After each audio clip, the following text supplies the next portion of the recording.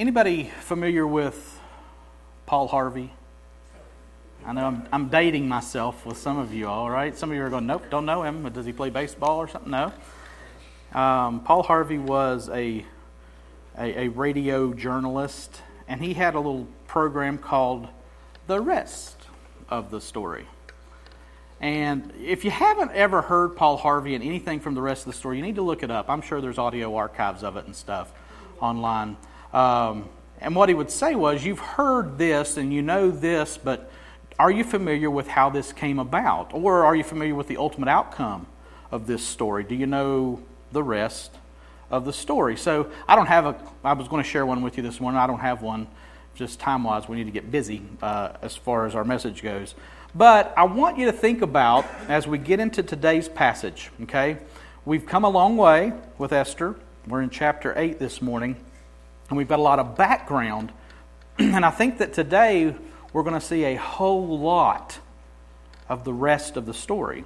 And what I want to ask you is, I want us to look back on where they've been, look at where they are today, and then I want us to reach forward past their events into the future for them, which is the past for us, and even reach into the present for us and the future for us, and why this story matters. Why this historical account of Esther and Mordecai and Ahasuerus and Haman and all these guys, why does it matter? What is the rest of the story?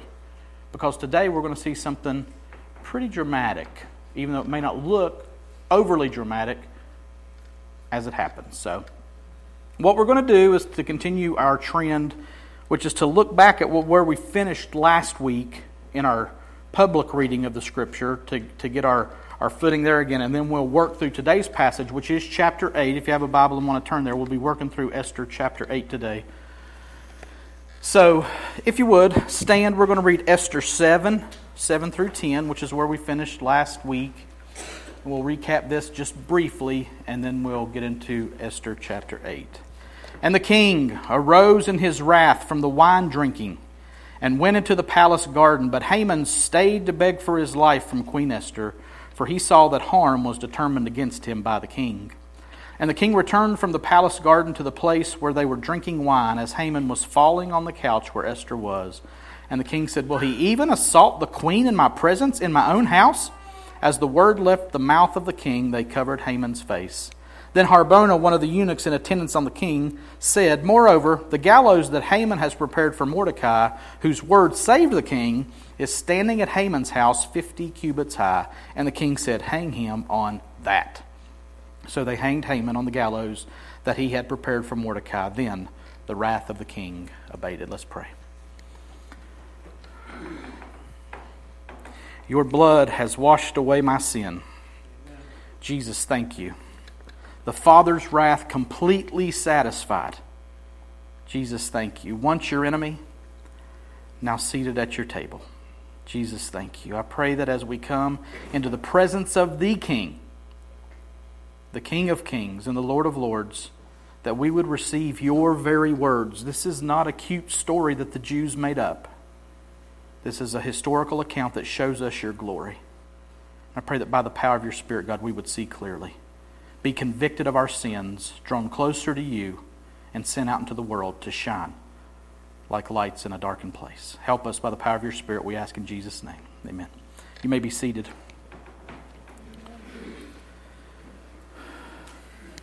So, we saw, as we just read, that as our passage ended last week, Haman, who was the enemy of the Jews, who had hatched this plot to have the Jews destroyed because Mordecai the Jew wouldn't bow to him, we saw him getting hooded in the worst possible way. Anybody ever been through a hooding ceremony? Haman went through one and it was bad, y'all.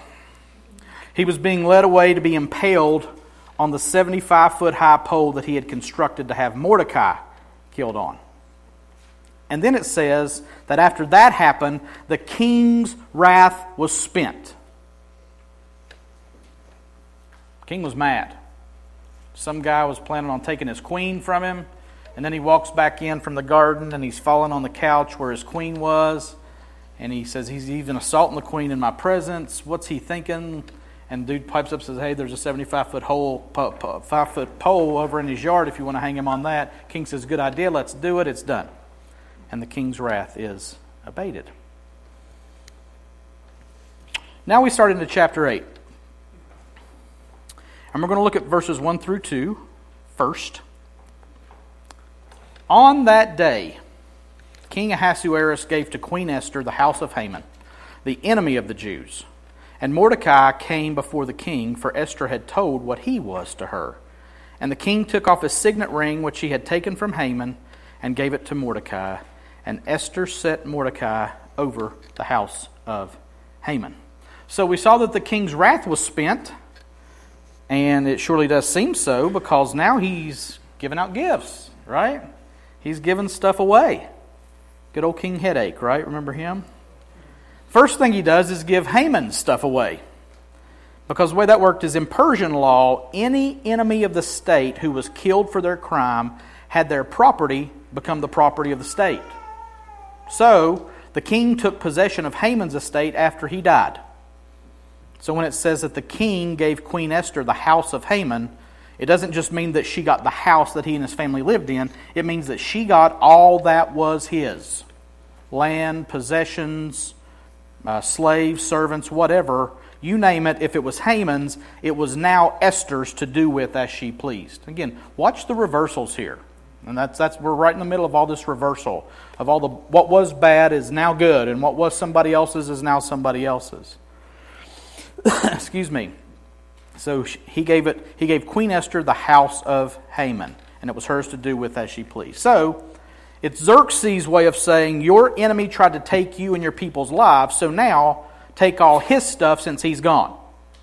So in this crazy turnaround, Esther is now master of Haman's whole house. And then we see, in our passage that we just read, for the first time, Mordecai in the presence of the king. Mordecai and the king face to face. Remember, he had the parade that Haman led him on, but he didn't interact with the king there. So now we see them face to face for the first time. Chapter 8. Mordecai came before the king, for Esther had told what he was to her. Now imagine that conversation snippet. Okay? Thanks for all of Haman's stuff. I appreciate that. Now I want you to meet my dad. Now usually, by the way, fellas, it's better to meet the dad before the wedding, just so you know. This is not really a good setup here. This is descriptive, not prescriptive, right? But just imagine that conversation. Thanks for all this stuff. I appreciate it. You saved our lives. Now I want you to meet Mordecai. You know him. You paraded him through the town the other day. Well, he's my adoptive dad / cousin. He's the guy that saved your life. You know him. He's Mordecai. Xerxes, Mordecai. Mordecai, Xerxes. And I'm just trying to wrap my head around what the king must have been thinking. Now we know this guy is not a nice person. He's not a godly man. He doesn't worship the God of the Jews. He doesn't care about much at all. But I just wonder if he's connecting the dots here to see how all of this was working out according to a grand design. I wonder if he saw the rest of the story, is what I'm asking. Because he had to see the irony and the perfect timing in all of this. He had to be thinking back to the day before when he couldn't sleep. And, oh, Mordecai, yeah, I heard his name last night when they were, oh yeah, that's the guy we prayed, and he's your dad. Funny how that worked out. Haman wanted to kill him. He built a gallows. We hung Haman on that gallows that was for Mordecai. Mordecai's your dad. You guys are safe now. He just had to be connecting dots and seeing perfect timing. I also wonder if he was surprised that Mordecai and Esther were connected in some way, or if he had suspected it all along. Because it's not like he doesn't look surprised here, but we don't know. We don't know. Either way, now the king and Mordecai have all their cards on the table. No more secrets, right? And how does that go? Well, if you're Mordecai, it goes pretty well, right? Because what's he get? The king took off his signet ring, which was one of the primary symbols of his power and authority, and he gave it to Mordecai. Now the same ring that had sealed the edict to destroy the Jews, which was on Haman's hand just a few minutes ago, was now given to Mordecai. Again, see the dramatic change, instantaneous. Ring taken off of Haman's hand, he's stuck on a pole. ring put on Mordecai's hand.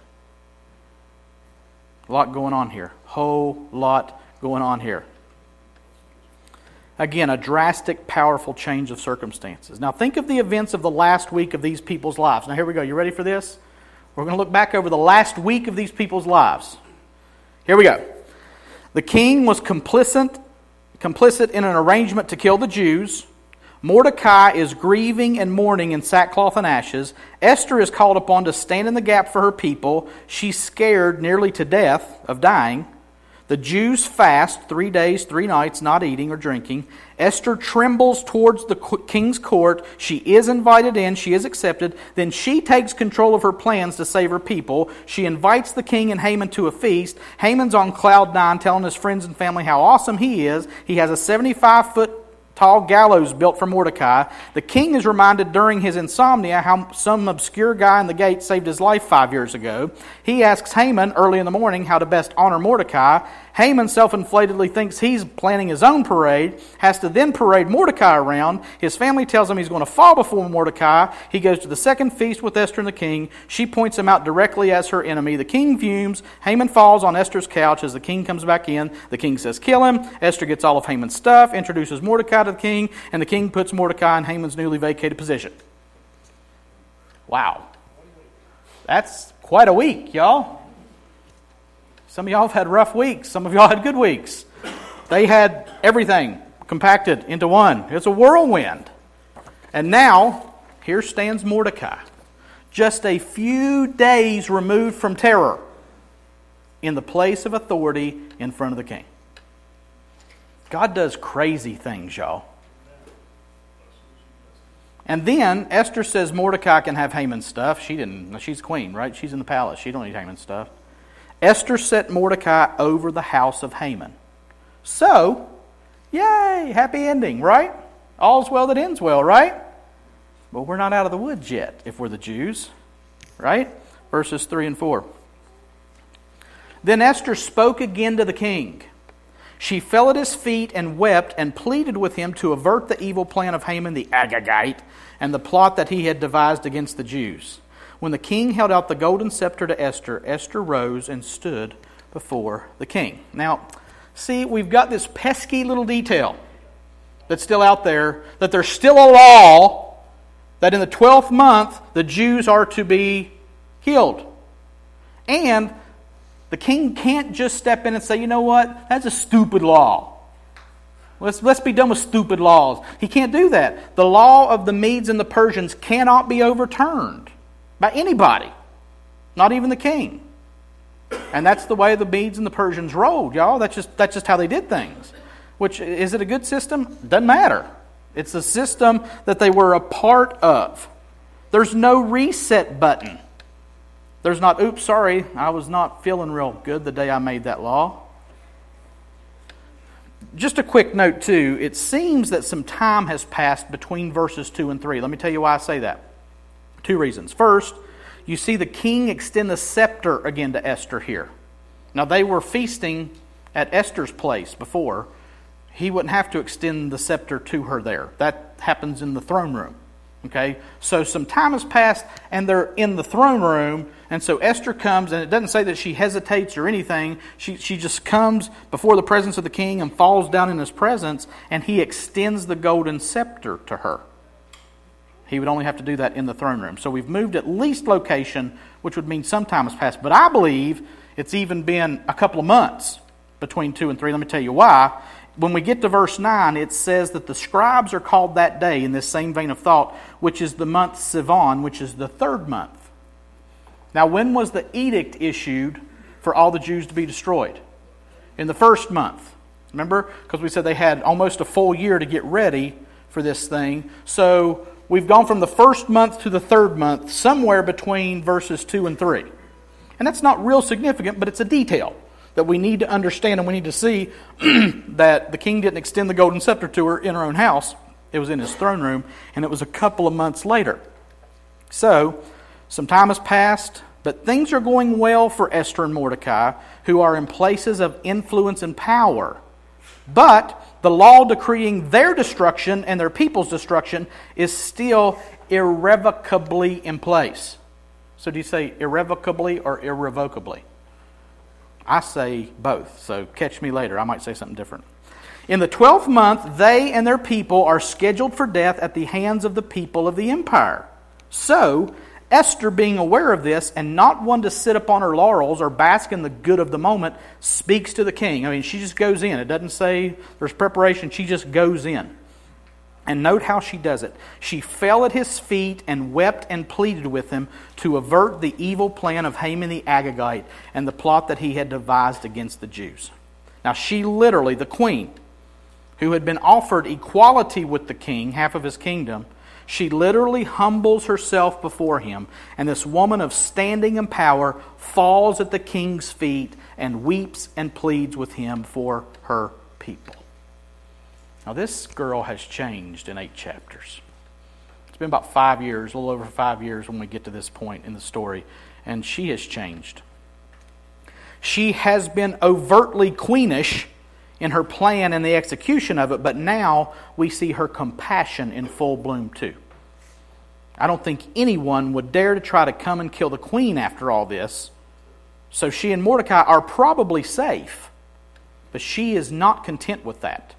She's not only about her own safety, she wants her people to be saved too. So she begs the king for their lives as well. Now keep in mind, nothing is guaranteed with this guy. This is a couple months later. He may not be in such a good mood. He may say, I don't care about your people. You're fine. I'm going to take care of you, Esther.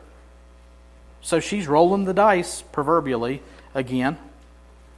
He's like, you and your dad are safe, right? I mean, isn't that enough? Have I not done enough? But what does he do? He holds out the golden scepter, again, which is acceptance, shows that she is welcome to petition him and that he will work with her and listen to her thoughts. So she rose and stood before the king. Now we have them as equals again, king and queen in ruling power to figure out how to proceed. Now, verses 5 and 6. And she said, if it please the king, and if I have found favor in his sight, and if the thing seems right before the king, and I am pleasing in his eyes, let an order be written to revoke the letters devised by Haman the Agagite, the son of Hammedatha, which he wrote to destroy the Jews who are in all the provinces of the king. Verse 6, for how can I bear to see the calamity that is coming to my people, or how can I bear to see the destruction of my kindred? Now, note again her process here. It's very similar to how she's approached him the other times he's offered to hear her request. But she actually lays it on a little heavier than before here. Remember when he said, what do you want? Up to half my kingdom you can have it. She said, if it please the king, blah, blah, blah, blah, blah, blah. Well, she says all of that again, but she adds something here. If it please the king, and if I have found favor in his sight, and if the thing seems right before the king, and I am pleasing in his eyes. She adds to her usual spiel of it please the king, and if I found favor in his sight, and if the thing seems right to the king, this little addition, and if I am pleasing in his eyes. She hadn't said that before. She's appealing to his sense of rightness and responsibility, but that's not all. She knows this guy too well. She's also appealing to his pleasure in her. This guy is all about pleasure, right? This guy threw a 6-month party and had every beautiful virgin in his kingdom brought to him so he could pick his favorite based on who pleased him the most. And his favorite was Esther. She pleased him the most. So she says, and if I am pleasing in your eyes, to remind him of the pleasure she has brought him. And then she asks him to do what he can't do. She asks him to revoke the law that Haman had written under the king's authority. And again, she doesn't accuse the king, but rather puts the blame squarely on the recently deceased Haman, which he wrote to destroy the Jews in all the provinces of the king. And then she makes it very personal with this, for how can I bear to see the calamity that is coming to my people, or how can I bear to see the destruction of my kindred? It sounds like Scarlett O'Hara to me. Oh, Rhett, I couldn't bear it. If you're pleased with me, how can I be pleased, or how can I be pleasing, if I have to bear the weight of seeing my people destroyed? She's surely saying, please help me, but there's a tinge of, help me so I can help you thrown in there. Again, she knows what she's doing. But what can be done? The king cannot contradict his own orders. He can't overturn his own law. He may not have written it, but it was written in his name with his authority placed on it. So, now what? Verses 7 and 8. Then King Ahasuerus said to Queen Esther and to Mordecai the Jew, "Behold, I have given Esther the house of Haman, and they have hanged him on the gallows because he intended to lay hands on the Jews. But you may write as you please with regard to the Jews in the name of the king, and seal it with the king's ring. For an edict written in the name of the king and sealed with the king's ring cannot be revoked." Well, we'll say this about this guy, okay? He doesn't do much on his own, right? How many times have we seen him ask for help or ask for input or ask for counsel before he does anything? I mean, we've seen it several times in this book. He knew he couldn't specifically revoke the old law, but he doesn't show any sign that he knows what to do specifically. He doesn't say, "Hey, I've got an idea. I'm the king. Let's do this." He says, "You, Esther, you, Mordecai, write something in my name and use that ring that I gave to Mordecai." So he kind of pushes it off on them. He basically throws them a blank check, says fill it out, and whatever they can come up with, he's fine with. But we can't revoke the old law. But whatever you write can't be revoked either in my name. And he precedes that with reminding them that he gave Haman's house to Esther and hanged Haman on the gallows, even though technically he didn't hang Haman, but he had it done. It's his way of saying that he's already shown that he supports them and shown that he wants them to be alive. I just think he doesn't know what to do, so he urges them to write something and put his name on it. Dangerous way to live, by the way. Don't do that. He's saying he'll approve whatever they say. Again, this is eerily like what he said to Haman. But hey, whatever, right? Either way, Esther and Mordecai were given permission and encouragement to do something to save their people. Now, the ball is squarely in their court. So we're going to look at verses 9 and 10 here. Esther 8-9 is your memory work this week, by the way. Here you go. You ready? Woo! The king's scribes were summoned at that time in the 3rd month, which is the month of Sivan. There's what I was talking about earlier.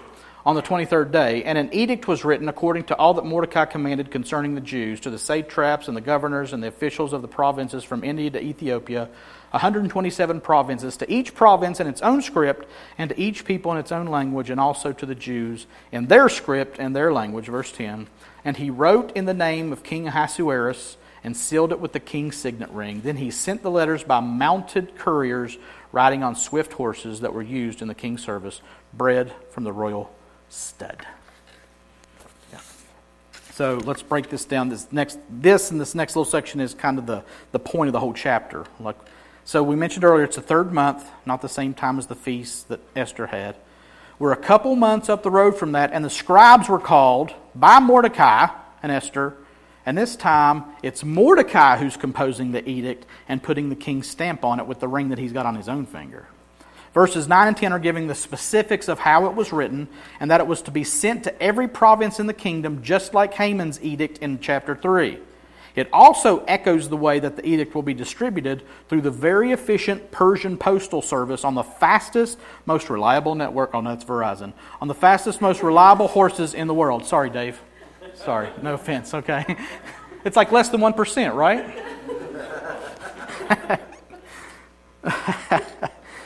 Yeah.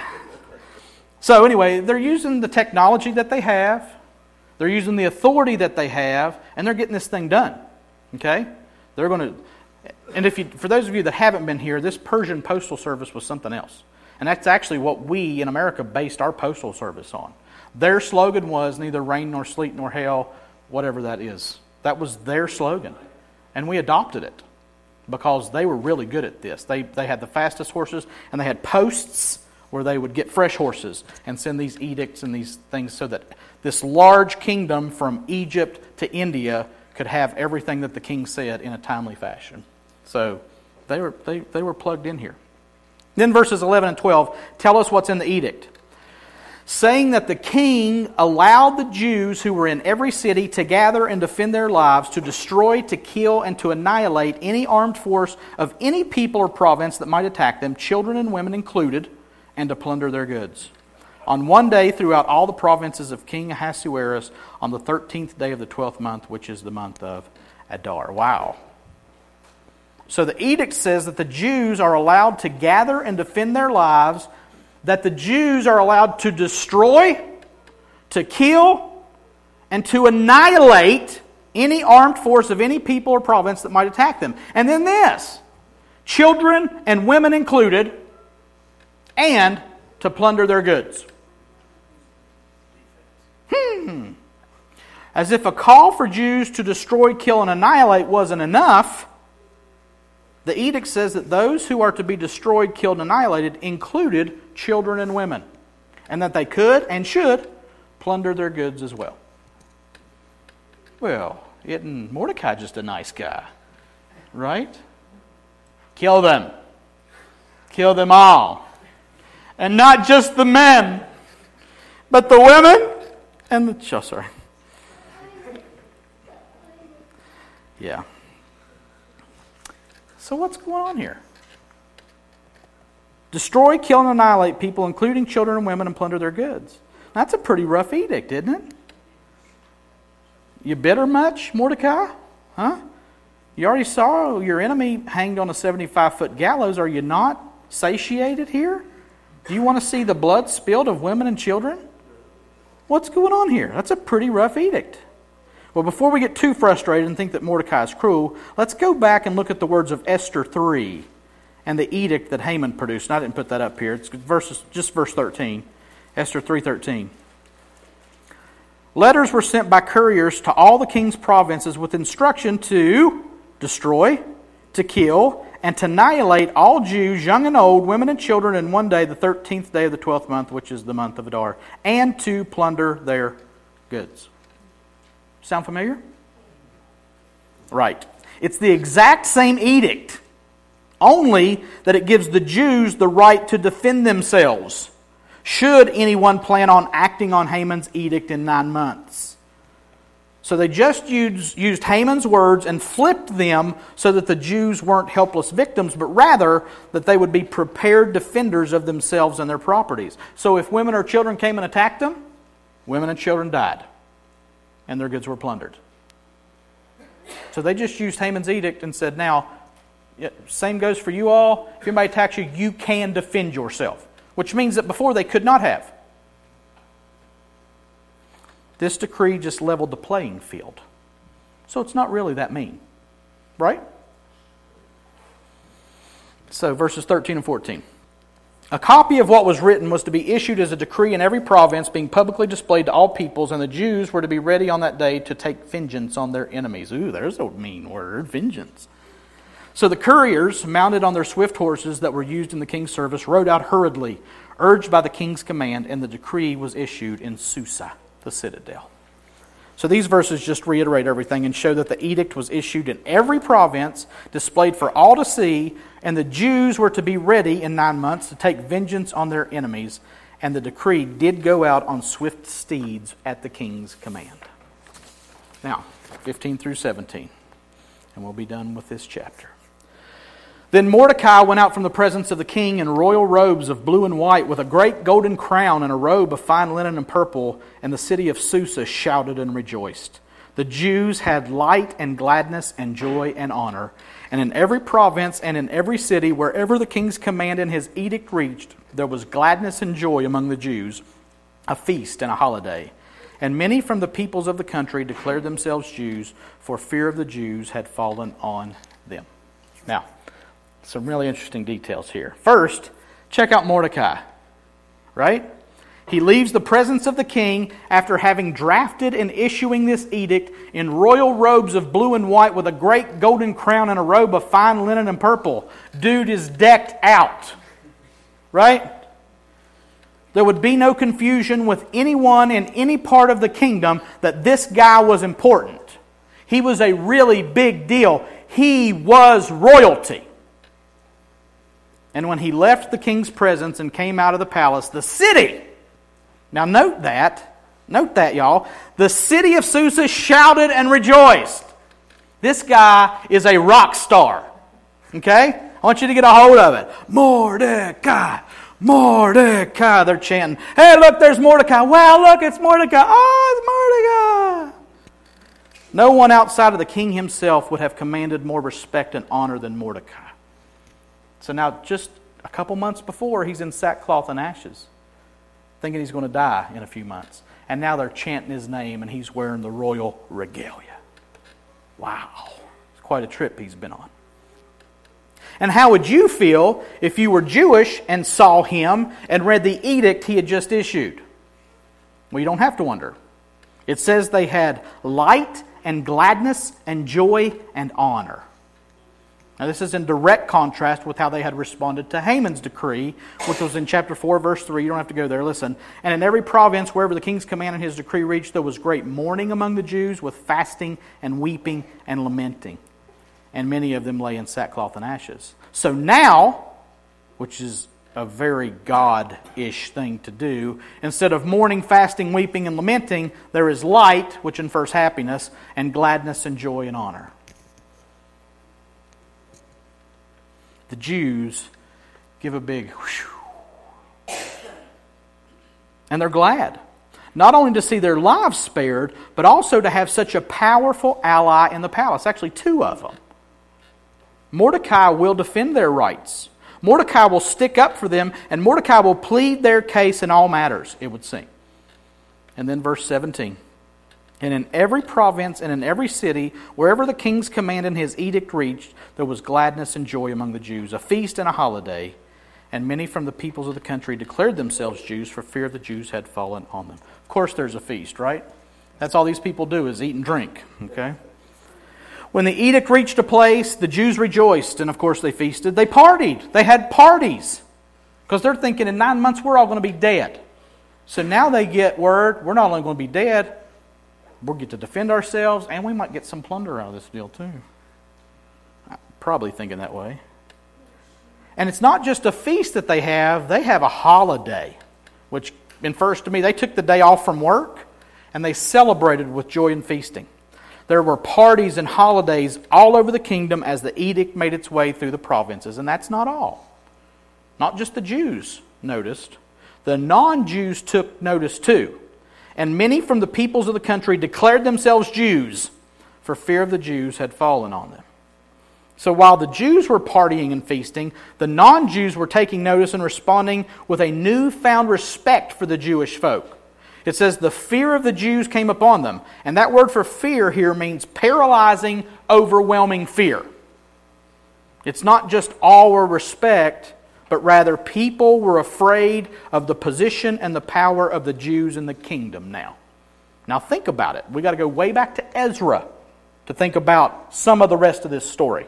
Okay? If you're a non-Jew, you've noticed things happening over the past few years.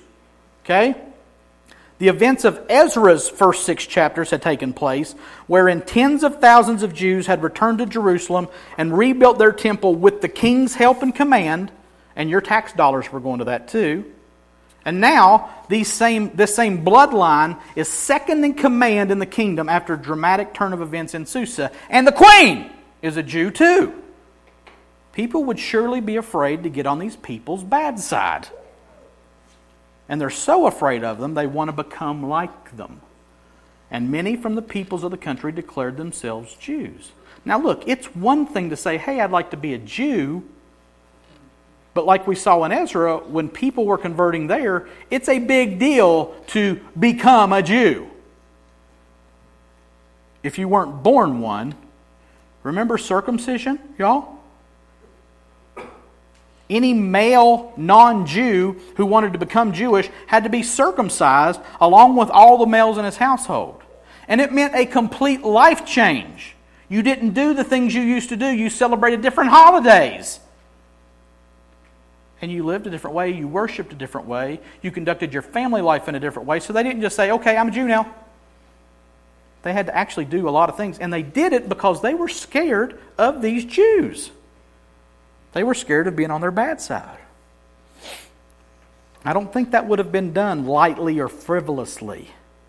And here's what I want you to see. God was doing something unique in this time in the Persian Empire. And this fear and these conversions were proof of that. So that's the end of our chapter. And after a message on pride last week, I'm pretty proud of these application points. Let me just tell you, okay? In a good way, right? That was good pride, right? Pride and job well done. And the 3 application points are 3 T's. We 3 T's. No, that's not it. T's. I don't know that we've done T's before. The first application point is technology. Okay? The second is theology. And the third one is the one I'm the proudest of. It's teleology. Now we'll talk about what that means when we get there, okay? So don't get stuck on that. Technology, theology, teleology. It's a real word. I didn't make it up. Okay? Seriously. I dare you to Google it right now. No, don't do it. Listen. Y'all need to be listening to me. 3 application points. Technology is first. When I look at what happened with Esther and Mordecai, they used the halls of power. They used the technology at hand for the benefit of helpless people. And we should do the same thing. Look what they did. Again, she's the queen. He's now second in command. That's entering the halls of power. They harnessed the technology, the cutting edge technology of the time, and they saved thousands, if not millions of lives. Anybody heard of these folks that take the vans around to abortion clinics with sonogram machines in them? Anybody heard of that? They've got this mobile van set up and they do ultrasounds. And what they do, as people are walking into the abortion clinic, they say, hey, would you like to see your baby? And some people come in and they say yes. They do a sonogram and they see feet and hands. Sometimes a little baby sucking its thumb. And I don't know the number. I wish I did. It seemed like to me it was like 80+% of people who see their baby don't walk into that abortion clinic. Praise the Lord. Amen. That's technology. And that's technology used in such a way that it's saving innocent lives. Now listen, that's not all of our calling. Now we can support those people for sure. Look it up. I don't know what their name is. There's probably different groups. There are, I believe, some really good, godly people in the halls of power today. And there always have been. And I believe there always will be. And we should aspire to such things. Young folks, I would love to see you in the halls of power. I would love to see you drafting legislation. I would love to see you enacting laws. My time's probably past. Maybe I'm too old for that. But we should strive as Christians to impact the culture in these ways. We are not to be Luddites. Anybody know what a Luddite is? Luddite. Luddite. Let me give you a little story that explains who Luddites are. A Luddite is someone who is incompetent when using new technology. Or they also use it kind of as a slang word for people who are afraid of technology. Let me give you background. The word Luddite has an interesting origin in pop culture of the early 1800s. Legend has it that a young man named Ned Ludd, what a great name, Ned Ludd. What's your name, boy? Ned Ludd.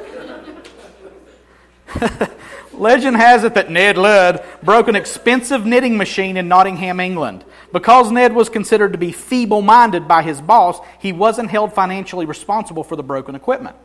Afterwards, when factory equipment broke, the damage was always blamed on Ned Ludd. Ned did it. Ned did it. During the Industrial Revolution, when factory workers organized to express their dissatisfaction with work conditions, the legend of Ned Ludd was politicized. One well-known method of protest was for workers to dress up in disguise and visit a factory owner late at night. The workers, claiming they had been sent by General Ned Ludd, demanding changes in the workplace. The invocation of Ned Ludd's name made it clear to the factory owner that if the demands weren't met, the owner's expensive machinery would be destroyed. The Luddites enjoyed a kind of Robin Hood reputation, and the movement was generally supported by the public until a protest at a Lancashire mill went terribly wrong and several people were killed. Now listen, we are not to be backward, technology-fearing Luddites who protest the culture around us by tearing stuff up or by saying, I don't mess with that stuff. That's of the devil. Because you know what it does? It makes us sound stupid. Seriously. We are not those people. We are the leaders in culture. We are the users of technology for what purpose? To defend the innocent, to defend the unborn, to help the widow and the orphan, and to keep ourselves unstained from the world. We don't hide behind our Appalachian roots and say we don't want none of that technology stuff. We embrace the technology. We master the technology. We manufacture the technology. And we use it for the glory of God. Some people would say, well, Jesus said we're not supposed to be of this world. Truth. I do not ask that you take them out of the world, Jesus says to the Father, but that you keep them from the evil one. They are not of the world, just as I am not of the world. Sanctify them in the truth. Your word is truth. As you sent me into the world, so I have sent them into the world. No, we're not supposed to be of the world, but we are sent into the world to show people who the Father is. Let me ask you a question. What do you think the Apostle Paul would have done with the internet? Holy cow. We saw at the end of Romans that he had affected the area from Jerusalem up to Illyricum, which is modern-day Turkey. No, I'm sorry, I'm just past Turkey into like the Bulgaria area, Greece, above Greece to the west of Greece. He had infected that area so much on foot, using papyrus and scribes. What would he have done with the internet? Wow. And we sit and say, well, I don't know if I could really reach anybody or not. You have the entire world at your fingertips. Well, we can't find time to get together to meet. Use one of these devices or something. Use your phone. We are without excuse.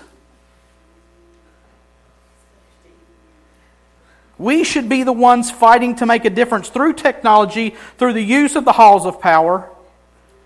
Another group that I see that's doing this very well is the International Justice Mission. I don't know if you're familiar with their work. If you're not, familiarize yourself with their work. Because what they're doing, they are using people in places of power, they're using technology, and they are defending the innocent and setting slaves free all over the world. That's what it looks like. That's what Esther and Mordecai did.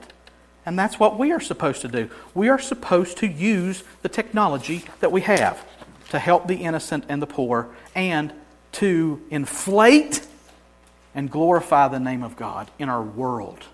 And we do have access to the whole world. So that's technology. Theology. Now this one is the toughest one. We've talked all through this book about the providence of God. We've talked about the sovereignty of God. But let me ask you a question. Is this providential, sovereign God okay with this women and children stuff? The destroy and kill and annihilate stuff. It's in the Bible. And Mordecai's not chided here. Again, he used Haman's words. Yes, we understand that. But go back to all this Old Testament stuff. If you remember, Haman the Agagite was only around because one man, one of God's men, wasn't faithful to kill all the men, women, and children. God sent them in to destroy them. He sent Saul and the Israelites in to destroy the Amalekites because of the sins that the Amalekites had sinned against the people of God all those years ago. Saul wasn't faithful, so that bloodline continued, and all of a sudden we've got a Haman the Agagite who wants to destroy all the Jews. But God said very clearly that Saul and his people, God's people, were to go in and to destroy the Amalekites. Not to leave a man, woman, child, donkey, sheep alive.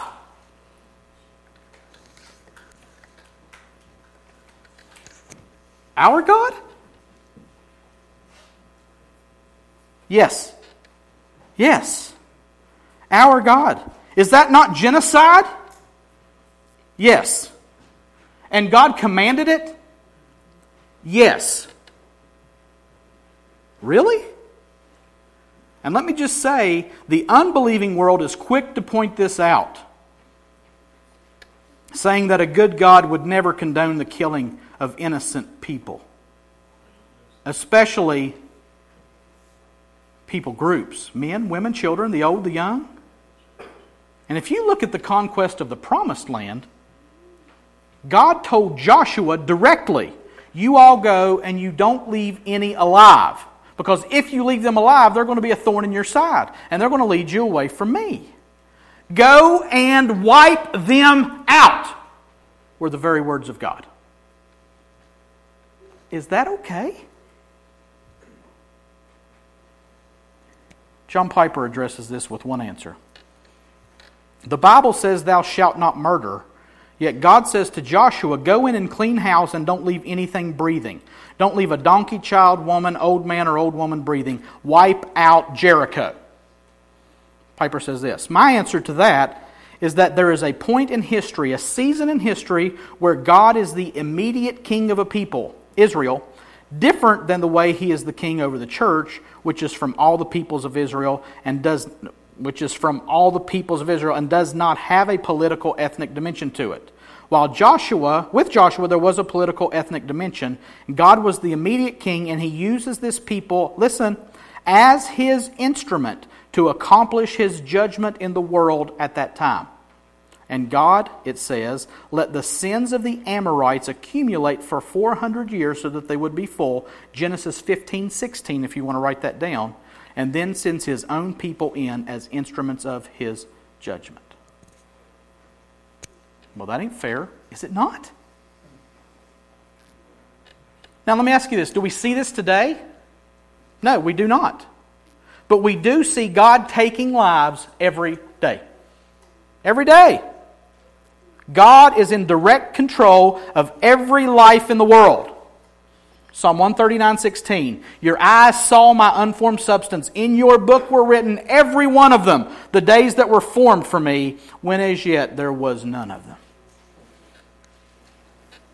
Every day of every life that's ever been lived has been written down, and it's under the sovereign providential rule of God. Is that fair? Let me say this. My life, your life, the life of every person who was ever alive, they are all held in God's hand in His direct rule. And every life, minus one, has transgressed His will and deserves death, hell, and the grave. Who is this God? Do we know Him? And a better question may be, who are we to accuse Him? Innocent people, right? Y'all have heard this before, but it has to be said again. Romans 1:18-32. For the wrath of God is revealed from heaven against all ungodliness and unrighteousness of men, who by their unrighteousness suppress the truth. For what can be known about God is plain to them, because God has shown it to them. For His invisible attributes, namely His eternal power and divine nature, have been clearly perceived ever since the creation of the world in the things that have been made. So they, and that's all of us, are without excuse. For although they knew God, they did not honor Him as God or give thanks to Him, but they became futile in their thinking, and their foolish hearts were darkened. Claiming to be wise, they became fools. That's the motto of our generation, by the way. And exchanged the glory of the immortal God for images resembling mortal man and birds and animals and creeping things and cars and sports players. And therefore God gave them up in the lusts of their hearts to impurity, to the dishonoring of their bodies among themselves, because they exchanged the truth about God for a lie, and worshipped and served the creature rather than the Creator, who is blessed forever. Amen. For this reason, since they did those things, God gave them up to dishonorable passions. For their women exchanged natural relations for those that are contrary to nature. And the men likewise gave up natural relations with women, and were consumed with passion for one another, men committing shameless acts with men, and receiving in themselves the due penalty for their error. And since they did not see fit to acknowledge God, God gave them up to a debased mind to do what ought not to be done. They were filled with all manner of unrighteousness, evil, covetousness, malice. They are full of envy, murder, strife, deceit, maliciousness. They are gossips, slanderers, haters of God, insolent, haughty, boastful, inventors of evil, disobedient to parents, foolish, faithless, heartless, ruthless. Though they know God's righteous decree that those who practice such things deserve to die, they not only do them, but they give approval to those who practice them. We are not innocent. I am not innocent. Nobody is innocent. The men, the women, the children, the old, the young, they're not innocent. You say, well, that doesn't sit well with me. I understand that. I do. I truly understand that. This is some of the hardest stuff in Scripture that we'll ever deal with. Without a doubt. But I would say this. With none of us being innocent, with all of us having sinned, we are all God's enemies. We sang it this morning. Once your enemy, now seated at your table. God is creator. God is the potter, and we are the clay. He has sovereign right to take whatever life He has created. And in doing so, He is holy. He is just. And He is not under your judgment. And the words of Abraham ring through my heart and mind here. Genesis 18:25. Far be it from you, God, to do such a thing, to put the righteous to death with the wicked, so that the righteous fare as the wicked. Far be that from you. And here you go. Shall not the judge of all the earth do what is just? Nobody will stand before God on the final day and say, you're not being fair. They'll weep and gnash their teeth as they're cast into eternal fire, but they will not say, oh, you're wrong. You're not fair. They're going to say, holy, holy, holy is the Lord God Almighty. The whole earth is full of His glory, even though they hate that glory. And listen, you would go there too if it were not for the grace of God. Grace is not anything that you deserve. Behold our God seated on the throne. He is the sovereign, ruling, righteous, holy judge of all the earth, including me and you and every individual life that has ever been lived. Be very, very careful before you accuse Him of injustice. And I would say this too, read the whole book and get to know this God before you start accusing Him. Technology, theology, teleology. That's Teleology. Teleology. That is the study of ends, E-N-D-S, or final causes. Teleology is the rest of the story. What is the end purpose of an acorn? To become an oak tree. Right? Teleology explores that. So as we've looked over the course of Ezra 1 through 6, Esther 1 through 8, we've seen God weaving together this grand story. What's the point of it all? So that the Jews would be saved? No, that's not the end result. The end result is that there would come forth a seed from these Jewish people who would save God's people from their sins. The end of all things is not just that He would save people, but that He would bring many sons to glory, so that one day every knee will bow, every tongue will confess that Jesus Christ is Lord, to the glory of God the Father. That's the point of this story today. That's the point of Ezra 1 through 6. That's the point of Genesis. That's the point of 2 Thessalonians and Revelation.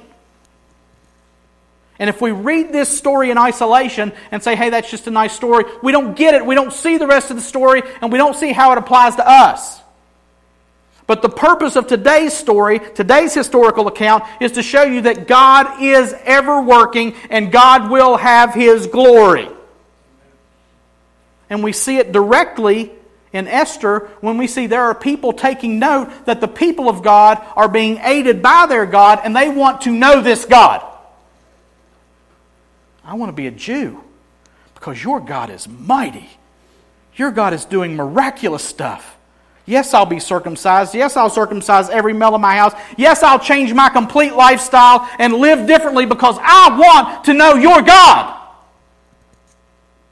And my question for us today is, how are you living? Are you living for the rest of the story?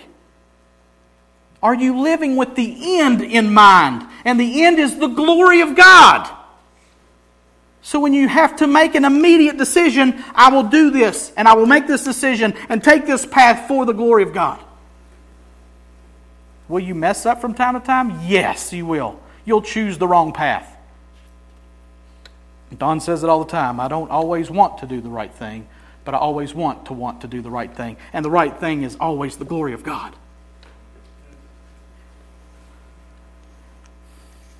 The Jews wept and fasted and nobody took notice. They celebrated and proclaimed the excellency of their God, and people started sitting up and taking notice. Now, I'm not saying we should never fast or weep. We should. Thousands upon thousands of unborn children killed every day. We should weep and we should fast over that. And we should also, I said this about Resurrection Sunday, we should also celebrate the bigness of an awesome God who's doing awesome things in our midst and in the midst of the world. And we should proclaim that there is deliverance from the wrath of God that is coming. The King is returning, and when He comes, He's bringing recompense with Him. And if you don't know the grace of God, you're going to receive the recompense of God. And we as Christians, we as believers, have to live with that end in mind. We have to have our teleology right. We're not just going to be eaten by worms one day.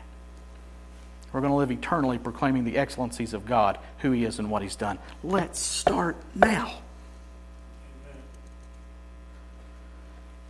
We'll finish with the words of Jesus. You are the light of the world, Christian. A city set on a hill cannot be hidden, nor do people light a lamp and put it under a basket, but on a stand, and it gives light to all in the house. In the same way, church, let your light shine before others so that they may see your good works and give glory to your Father who is in heaven. That is the rest of the story. That's the point of all of this. That's the reason we use technology and we get our theology straight, so that He will be glorified in us and through us. Let's pray. Once your enemy, now seated at your table. What do we say to these things, God? Yawn. It's almost lunchtime. God, wake us up. Wake us up and make us leaders in our culture, in our society. Wake us up and help us to harness the technology that is at our fingertips so that we might proclaim the truth of who You are, God, and we might do it with the end in mind, the end where one day the sheep and the goats will be separated before the King. Help us to urge men to flee from the wrath to come. Help us to love and to serve and to lay down our lives so that others might have life in You. May we be culture changers. And may we do it for Your glory, God. We ask it in Jesus' name. Amen. So if you would stand to receive a benediction. And after the benediction, we'll have Emily and Dawn come up and she'll sign her covenant, which is a joyous occasion. Let's celebrate today. This is a joy.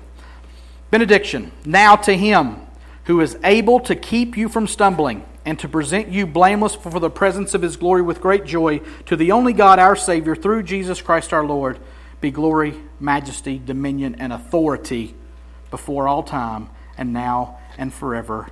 Amen. And all God's people said, Amen. All right, guys, would y'all